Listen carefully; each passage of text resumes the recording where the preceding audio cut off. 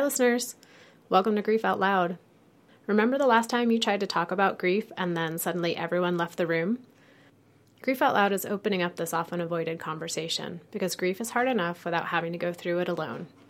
We bring you a mix of stories, tips for supporting children, teens, and yourself, and interviews with people working in the grief field. Platitude and cliche-free, we promise. Grief Out Loud is hosted by me, Jana DeCristofaro, and produced by the Dougy Center for Grieving Children and Families in Portland, Oregon.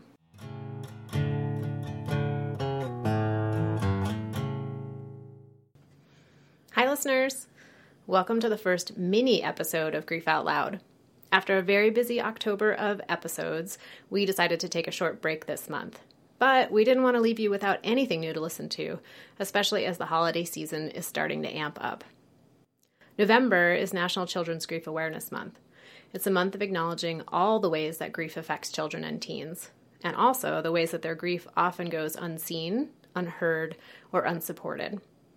As part of this effort to raise awareness about children's grief, our friends at the National Alliance for Grieving Children, NAGC for short, created a letter writing campaign called Dear Me.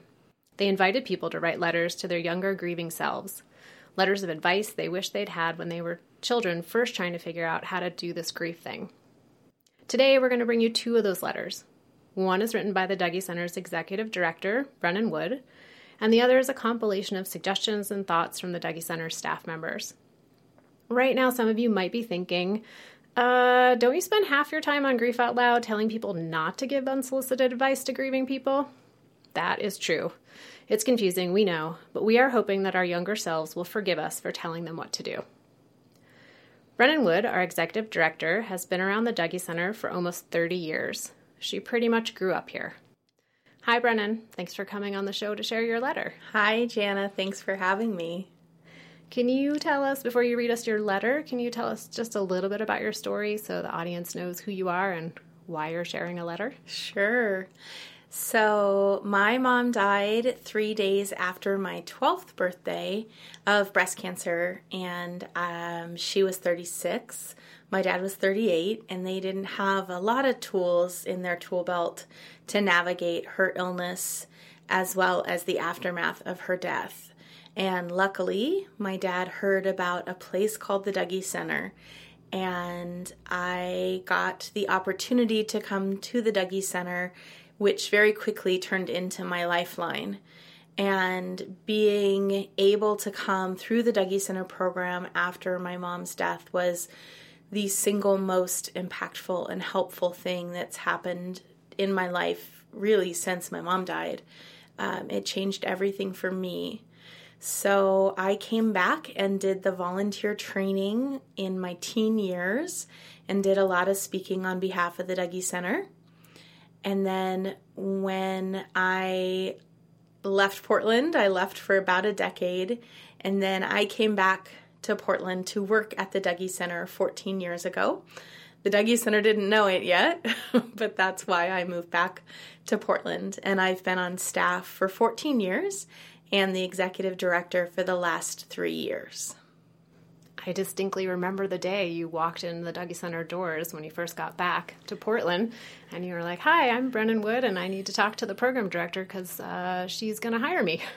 And now here you are, the big boss. Here I am. I remember that you were in my interview.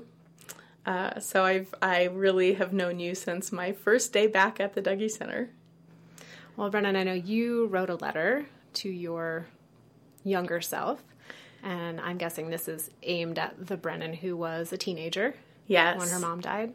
Yeah, I wrote it to my 12-year-old self in prompting from the NAGC, which I thought it was a really nice and very powerful campaign that they proposed. So I wanted to participate. So I will read you my letter. Take it away. Dear 12-year-old Brennan, my heart hurts that this happened to you. Not just your mom dying, but all the chaos that is happening in the aftermath of this awful fact. I want you to know how strong you are. And even though it might not feel like it in this moment, you will survive this. In fact, one day these exact events will inspire you to a career that helps other kids just like you. This career will somehow help you travel back in time to smooth out all the rough edges that you are feeling right now. It will feel like magic and comfort and hard work all rolled up into one. There are a few things that I want you to know that might help you over the next 30 years. I know that you feel like you're in the middle of an unrelenting storm, bobbing up and down in the ocean. Waves are crashing over you from all directions. Hold on. These waves will get easier to manage, I promise. The storm will lessen. You will learn to swim with the current. One day you will be walking on the shore with the waves calmly lapping at your ankles. You will always remember what it felt like to be gasping for breath in the storm. It will never go away completely, but it will get so much easier, I promise. Hold on to the memories. There will be people who say you have to get over it or that you need to move on. Don't listen to them. Talk to the people who ask you about your mom, who aren't afraid to use her name. Talk to the people who loved your mom and listen to their stories. Hold on to the memories of the Sears photo session of your Cabbage Patch Kid, the Halloween costumes, playing in mud puddles during a warm rain. Your mother taught you the art of making every day a celebration, and you will try like hell to pass this down to your own kids. Hold on to that during the hard times. When you feel your heart breaking today, remember to let it break open, to let the beauty, joy, and love that you have in your heart spill out and engulf you in light. Your life has had too much heartbreak. Don't deny this, but instead recognize that it is this very fact that has added to the breadth and depth of who you are as a person. Part of your beauty will come from the hard times that you have experienced. Just for a moment each day, be grateful for that fact, and try as often as possible to live in your life and not in your story. Oh, and always hold as much compassion for yourself as you hold for others. At least try. That one might take some time. I love you, and I am so proud of you. 43-year-old Brennan. Thank you, Brennan. Thank you, Jana. As you were reading your letter, I'm remembering all the stories that you shared with me about your mom, Doris. Yeah, she was pretty amazing. So, listeners, as I mentioned, our second letter today is a compilation of suggestions and thoughts from various Dougy Center staff people. So I'm going to read that one to you. Dear me, we hate that this happened to you. Nothing will ever make it okay that it happened, and you will be okay. Even when it feels like everything is wrong and messed up and totally ruined, you're still okay.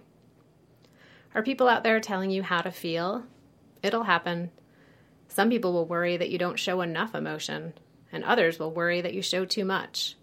But know that you are just you, the you who is figuring it out, the you who is making it through another day, the you with all the feelings and thoughts that come with grief. Just be you, even if you don't know exactly who that is some days. When you're overrun with other people's opinions, try to remember that everyone grieves differently. There's a pretty good chance you're going to find their way of grieving to be frustrating or maddening or concerning. But be patient with yourself and others, and try not to compare yourself to your siblings or the adults around you. Here's the secret about grief that nobody tells you. You can be strong and okay and still have big feelings that seem overwhelming. Having big feelings doesn't mean there's something wrong with you or that you're doing grief wrong. You're totally normal if you feel sad, happy, guilty, tired, angry, relieved, anxious, confused, short-tempered, and pretty much any other feeling under the sun, or none of those feelings at all. There's no right way to grieve, and there's no one way that grief should or does feel or look like. So, if it's okay and normal to feel like a confused mess, what can you do to help when that mess feels like too much? Grief can be super lonely, but try to remember that you aren't alone. It may feel that way sometimes, or honestly, a lot of the time, but there are more people supporting you than you will ever realize. There will likely be times when your feelings tumble over each other like a pile of unruly puppies. When that happens, take a moment, or 20, to hang out with them. Find a person or a place that allows you to say hello to and express those feelings. Seek out people who feel safe and accepting. If they start a sentence with, "Don't feel that way," or, "Well, at least you're still," or, "You're overreacting," definitely look for someone else to talk to. What else can you do? Ask people about your person who died. They have stories that will help you know them even better than you already do. Some of those stories are going to make you laugh. Some will make you cry. And some might make you mad that you didn't get to do those things with the person. When you have time and it feels okay, you might imagine what you would be doing and talking about with your person if you got to do those things with them. Here's 2 last suggestions, and you can take them or leave them because unsolicited advice can feel less than helpful. First, be good to your body. Sleep when you can, eat things that are nutritious, drink water, and move around. Bonus, if you can find some way of moving that helps you focus and gives you a break from the heart pain of grief. Remember how much you love to shoot hoops? 2, what still makes you laugh and feel excited? Do more of that.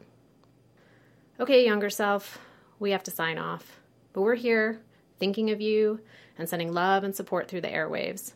You've got this. We know your heart. It is strong and kind. And don't forget to save some of that kindness for yourself. Your older, but not that old, self. Us. All right, listeners. That brings us to the end of our little mini episode for November. Thanks again to you, Brennan Wood, for being part of our show today. Thank you for having me. It's been great.